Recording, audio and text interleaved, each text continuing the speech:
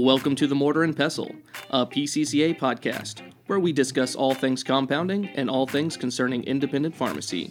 Now, here are your hosts, Mike Lisio, North American Sales Director, and Sebastian Denison, Clinical Compounding Pharmacist.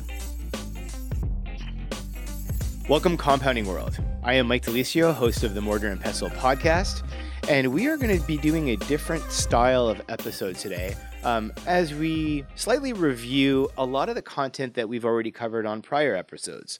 We had the chance to discuss marketing your practice. We obviously looked into the future and saw what the triad model represented to customized medication. We sat down with business experts, physicians, and obviously members of ours to share a bit more about what they do and how they approach compounding in general. This is going to be a different perspective because it is just Sebastian and I basically sitting down and talking about a consultative approach to patient care and how to wrap all this education that we've tried to bring to you in the first few episodes and kind of wrap it together and really give you a different perspective in what this means and how to approach patient care. So, Sebastian, welcome. I feel like you're going to be our guest today in this subtle way of co-hosting this podcast. Welcome back, everyone. Thank you for joining us. Looking forward to today's episode. So yeah, like I said, a different approach, but an opportunity to get some of your insight as well. Your knowledge, your experience, I know we touched on this in episode 1, based on the fact that you were a compounding pharmacist for many years. Your education, your expertise, not only with PCCA, but your experience with functional medicine, and then thinking about a lot of what our customers do, a lot of what our pharmacists do. I'm going to kind of pick your brain and like to get a better impression in terms of how do people approach patient care in a consultative way? How do you integrate consultation to your practice where it can not only just be for the sake of patient advice and patient help, but also add to your business model as well for what you provide as a hybrid dispensary? I think where we have to start off is a majority of compounders are already doing it. They just don't realize that they're doing it. Compounding lends itself to clinical services mainly because you actually have to elicit a lot more information from the patient. You actually are working with the physicians primarily in changing the therapy. And so it's a more in-depth approach to patient care almost right away because you're going to be making recommendations that are different than your standard of care. You're generally working with the patient a lot more closely, and you have to get more details from the patient so that you can actually make the compound more suitable. Individualized care, individualized medicine. Effectively, it's individualized clinical consultation. And a majority of our members, as I said, they're already doing this, but they're not charging for it, or they're not thinking that they are capable of doing it. And so it's a twofold piece. It's bridging the gap between understanding what you're actually capable of doing and what you are actually doing, and then actually putting a charge value to it and actually increasing your bottom line. Every single pharmacist, every single pharmacy staff member is already involved in this. Every time you pick up the phone, you're involved in consultative services. What do you need? How can I help you? Is there anything we can improve upon? Is the segue into the actual outcome for the patient. And that is where we begin. In our pharmacy, it took a long time. I remember this, convincing our owner to actually start charging took a long time because the idea of charging for your time is such a foreign concept. We get paid to fill scripts. This is where the business model for a majority of large-scale retail pharmacy comes from.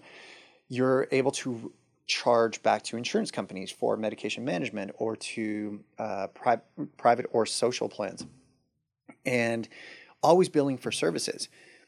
But where we talk about a clinical consultation practice is we're actually taking our knowledge, our expertise, our breadth of information and focusing that time and that energy onto a specific patient and then burdening that cost back to the patient per se. But we can't think of it as I'm gonna make people pay for me, so much as you want to provide a value service to your patients for your clinical expertise. And so I think the first part is looking at it as, are you capable? And we always say this within PCCA, the level of knowledge of our compounding pharmacists is tremendous. Not only are they extremely well versed in their specific niche, be it wound, be it pain, be it HRT, vet, but they're also more in touch with their patients. They're spending time at the counter, they're spending time on the phone, they're spending time working through all of these problems, and this can actually build their level of knowledge. And then, of course, we've got the PCD team, which they can back them up. And we can always assist in that. But the key is, first and foremost, is deciding which clinical service that the particular staff member wants to engage in. I always say start with something you're passionate about. I love the pain market. I stand and talk to patients about their pain and about their management, and I was really happy to do that. And I'd be making recommendations. And then the first thing is, could you write this down for me? And as soon as someone says that to you, you should be thinking to yourself, this is a formal opportunity for me to spend some additional time with this patient. And I should actually be taking this as an opportunity to start expanding my clinical consultative practices.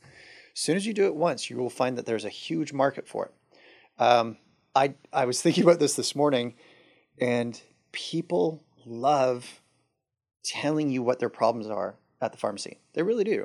I know, Mike, we're talking about my experience, but I can probably get everyone who's listening to relate to this. Like, people come in and they want to tell you their problems. They're desperate for someone to listen.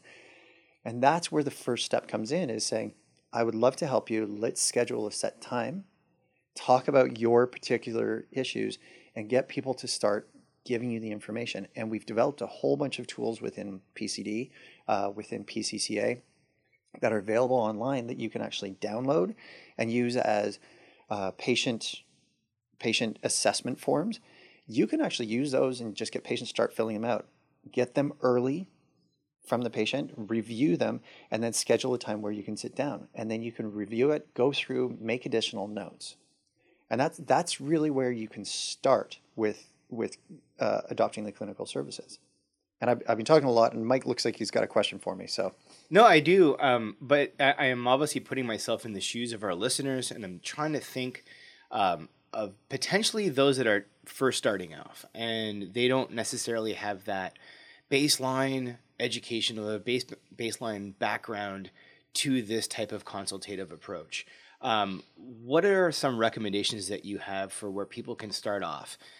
It could be through education through us, or potentially education through a third party. Who would you recommend? Where should people begin their journey to expanding their background, their knowledge, so they can apply that consultative approach in the right way? We always would recommend finding a reliable source of education.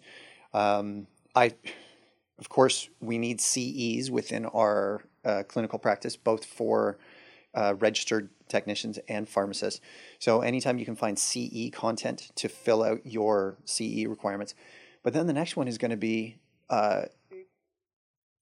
obviously PCCA is probably primarily when you're focusing on compounding aspects.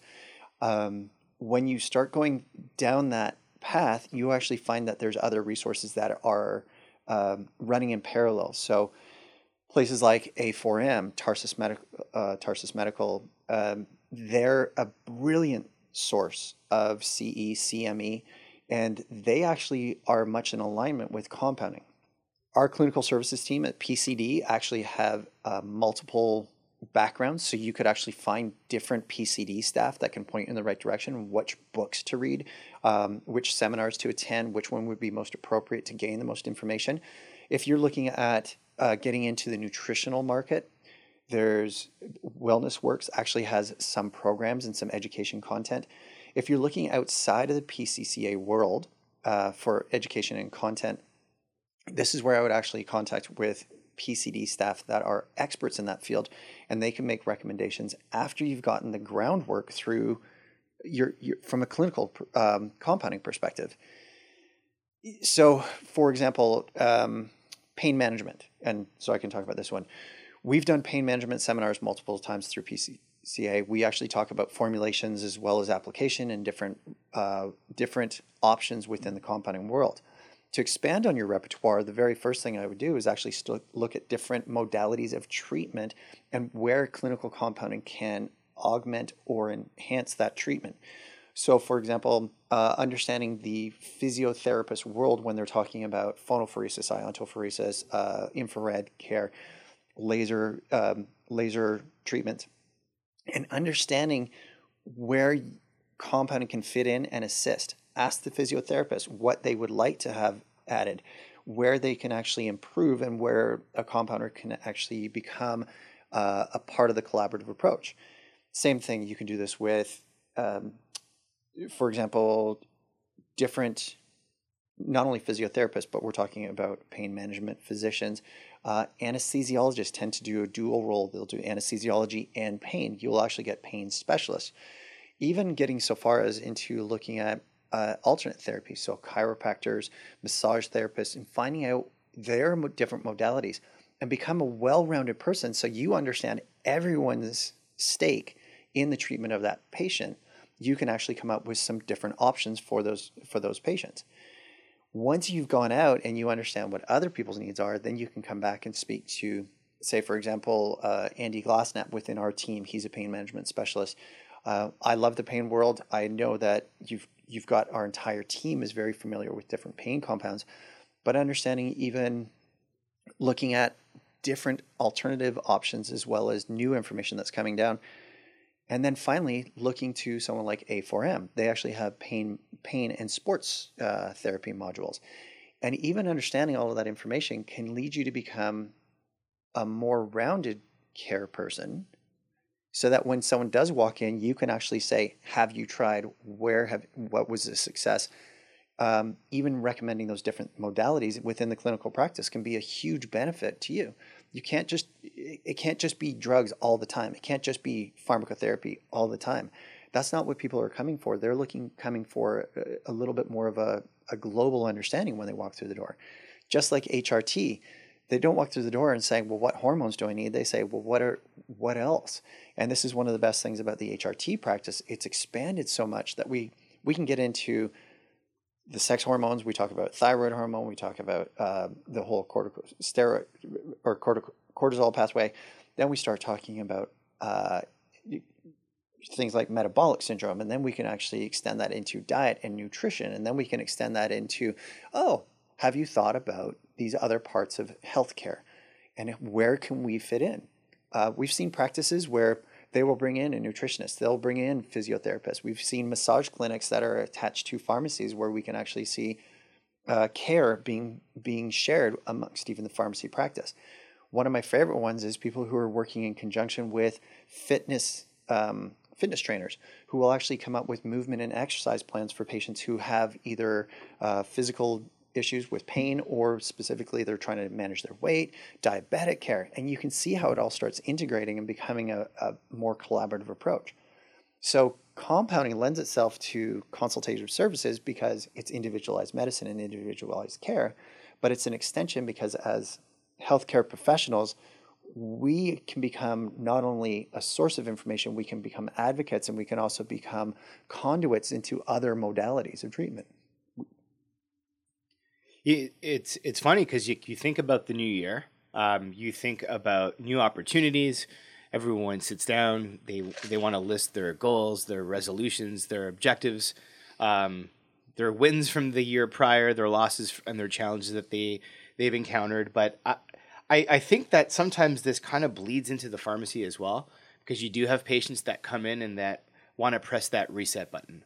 So how often does it, or how frequent is it, that a patient comes in and says, you know what, I need to reassess my current lifestyle, my current well-being, and then it could be an opportunity for you also as a pharmacist to look at nutrition, to look at nutrient depletion, to look at metabolic syndrome, to look at functional medicine as a whole. And how do you lend yourself as a practitioner or as a professional at that point and provide a different approach to their life? And how do you kind of engage them in a different way? So obviously, New Year's resolutions are always the precipitation of change. It's new year, new life, going to set my goals and away I go. But I find it in the pharmacy world, it's daily. Usually people get bad news. When they're walking to a pharmacy, these are generally not healthy people who are coming in and looking for specific changes. They're coming in because they've just walked out of the doctor and they've been told something that has given them a pretty big road marker to, you need to change and you need to change now. I'm a huge, huge, huge believer in the functional medicine ideology that best health comes with best nutrition, and pharmacotherapy, specifically compounding, is an adjunct. It's not primarily intervention with drugs for these patients is a small piece. And this is where one of the biggest opportunities lies within the clinical world for compounding and specifically in consultation services is if you undertake a functional medicine approach, you can see that you can actually integrate so many different parts of the practice. But specifically to your question, Mike, always in January, you always see that happen. Usually it's also there's 3 specific times that we see: January, New Year's resolutions, usually mid-March, end of March, where people start thinking about like, oh, I got to get ready for the summer and I really want to change. And then, closer to end of summer, hey, I want to be ready for the fall. But when you're talking about micronutrients, functional medicine, testing, all of those pieces, I look at it as every single day. Every single day, there's a patient who's going to walk in and say, I've been diagnosed, I'm pre-diabetic. My doctor has told me I've got to lose 20 or 30 pounds. I am being told that I have high blood pressure. I'm a candidate for metabolic syndrome. I have hormone imbalances. Every day the population gets older. Every day the population is getting closer to hormone imbalances, and so we see them at every day, every opportunity. So I kind of always take the patients who are walking in saying, I have a new resolution. New Year's is just it's a small segment compared to the overall pharmacy population that's walking through the door. So now to continue, sorry, I'm kind of rambling here, but in the direction of how we can actually get people started on this one is know what tests are available so that you can actually test your patient population. Assessment, testing, review, recommendation. And that's effectively what I would always recommend to anyone who's looking at a patient. How do I treat them? Where do I start? Well, what is their issue? Well, can you confirm that with tests? Functional medicine approaches, we never give hormones without actually testing to ensure that that's the appropriate course of action. And within the pharmacy world, you have to follow a medical paradigm. We have to be careful that we're not making recommendations without the full picture.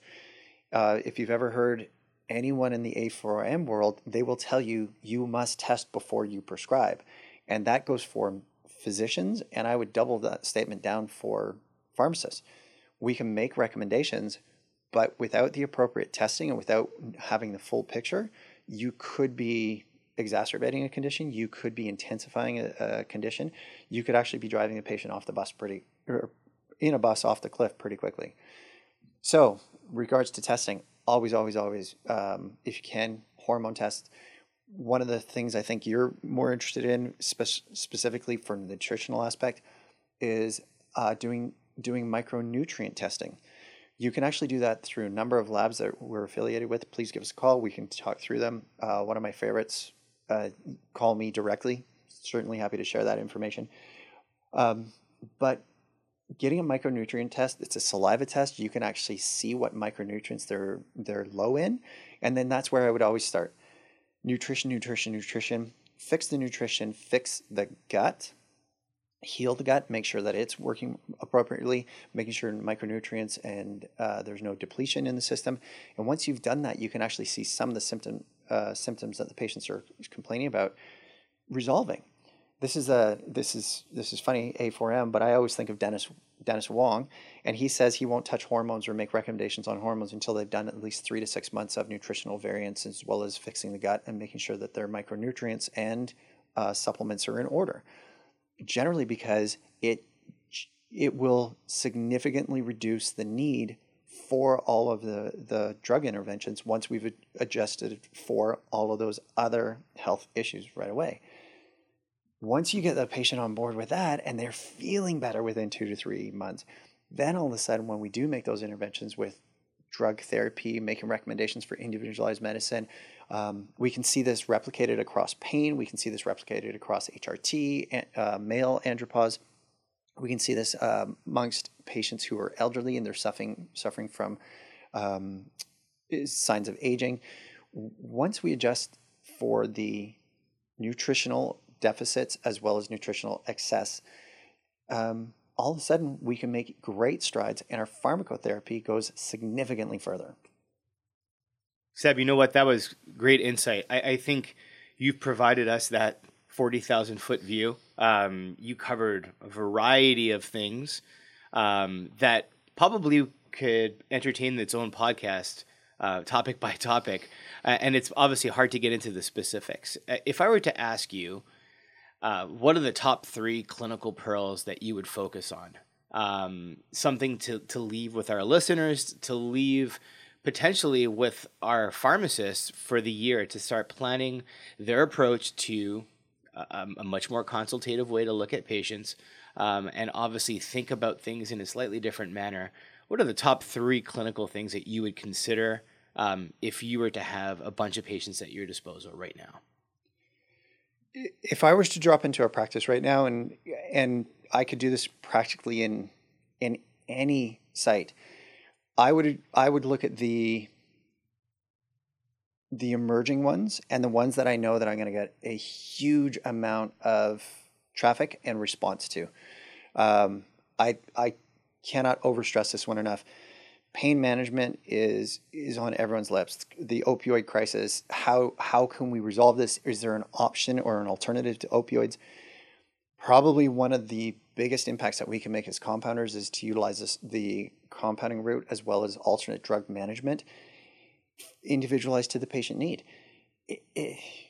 You could make such a difference in not only a single patient's life, but in a community, as well as how the entire practice model is being looked at. I think that there's so much, not only opportunity to help, but there's so much opportunity when we're talking about improving your consultative services. I know that HRT has been huge for a long time.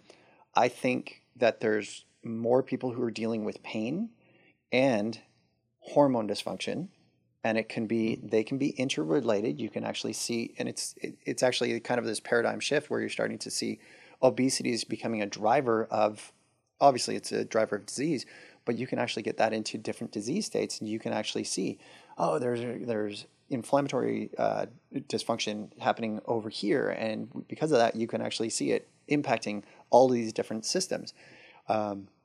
But me, right away, I'd be focusing on pain. There's just too much opportunity out there. And honestly, if you talk to pain patients, they have diaries about their pain days and they want to talk. And a lot of them actually do have either resources available to them, and they're the walking wounded. They're just a huge, huge, huge group of people that really are underserviced. And if you can have the energy to put into them, you will get 1,000 times out because you can help them so much.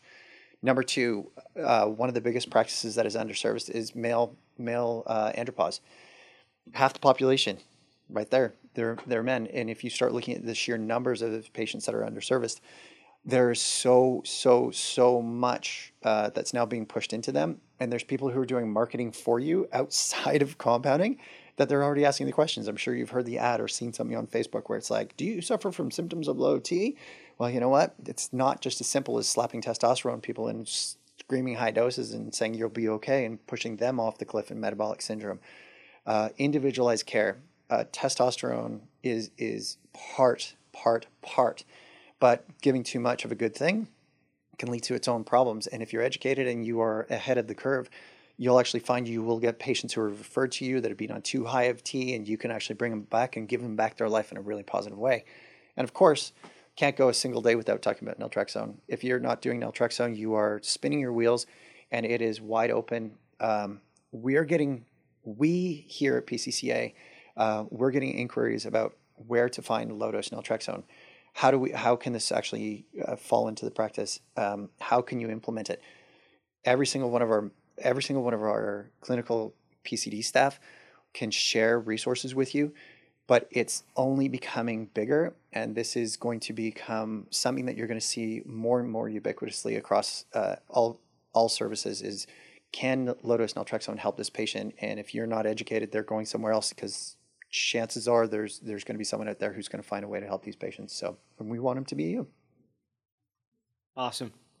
I feel like this was a continuation from our first episode, because it gave us the opportunity to really get into more detail, but I feel we've also filled it up with a whole bunch of content, like I said, with doctors, with members, with experts in our field, talking about analytical testing, talking about the future of our business, talking about marketing and the financial side of pharmacy. And then this gave you the opportunity to kind of wrap everything together with a bow as a big present for 2019. The problem is, and probably you'll say it first, I do love to talk about all of this stuff, and I could probably talk about a single clinical piece for easily 45 minutes. But I would be irresponsible in not inviting someone who's got much, much better clinical information with respect to that. I cannot stress enough how much our membership is driving this forward, and I'm learning from them. It's so exciting. Like, I'm constantly learning. So that's probably going to be the best one. And I'm going to give a shout out to Brenda Uzdebski specifically, and she said this: education is the fertilizer of your practice. And so the growth that you will see is letting people know what you know. And the best way to provide that is put up a sign and say, I'll listen to you talk about your problems, but you got to pay me. And it's a bit glib when I say that, but really and truly, consultative services, what you're doing is you're giving a patient an avenue to find resolution to their problems. And you might not be the only piece to that, but you'll certainly have more insight, and you will give them the time to actually evolve and find the best resolution for them. Yeah, it's great, Seb. And like I've always seen you chomping at the bit, wanting to chime in on so many of these topics, and unfortunately, we're always cut for time. But this today gives you the opportunity to pretty much hog the mic, and that's exactly and that's exactly what we wanted, especially for all of our listeners out there. And I think it was a great opportunity for them to hear from you. Obviously, they heard from you in the first episode, but we've had this rotation of guests, and it was a great opportunity for me to sit down with you and kind of pick your brain again. But thank you for sharing your insight. And I know this is going to be a great episode for all of our listeners out there. For those of you that are members of PCCA and want to contact Sebastian directly, we highly encourage you to contact our PCD department and request Sebastian as a consultant, and he'll definitely get back to you about any of the topics that he's covered on this podcast. For those of you out there that are not members of PCCA, and I know that we do have some followers that have tuned in from podcast to podcast and potentially want to learn more and might want to pick the brain of one of our consultants as well, just to find out more about what is available to them as a compounding pharmacy who doesn't have access to consulting. And that is through our membership. And you can contact our membership team directly at membership@pccarx.com. I encourage all of our listeners out there to visit our public site and to definitely sign up for our blog, and last but not least, our podcast. It's important for you to stay up to date so you never miss an episode. Thanks, Sebastian. I really appreciate you diving into this topic into much more detail. Kind of sets the tone for 2019. So thanks again. Thank you for letting me hog the mic. You did. And I'm sure our listeners out there definitely appreciate it. But until next time, I'm Mike Lisio, and this is the Mortar and Pestle Podcast.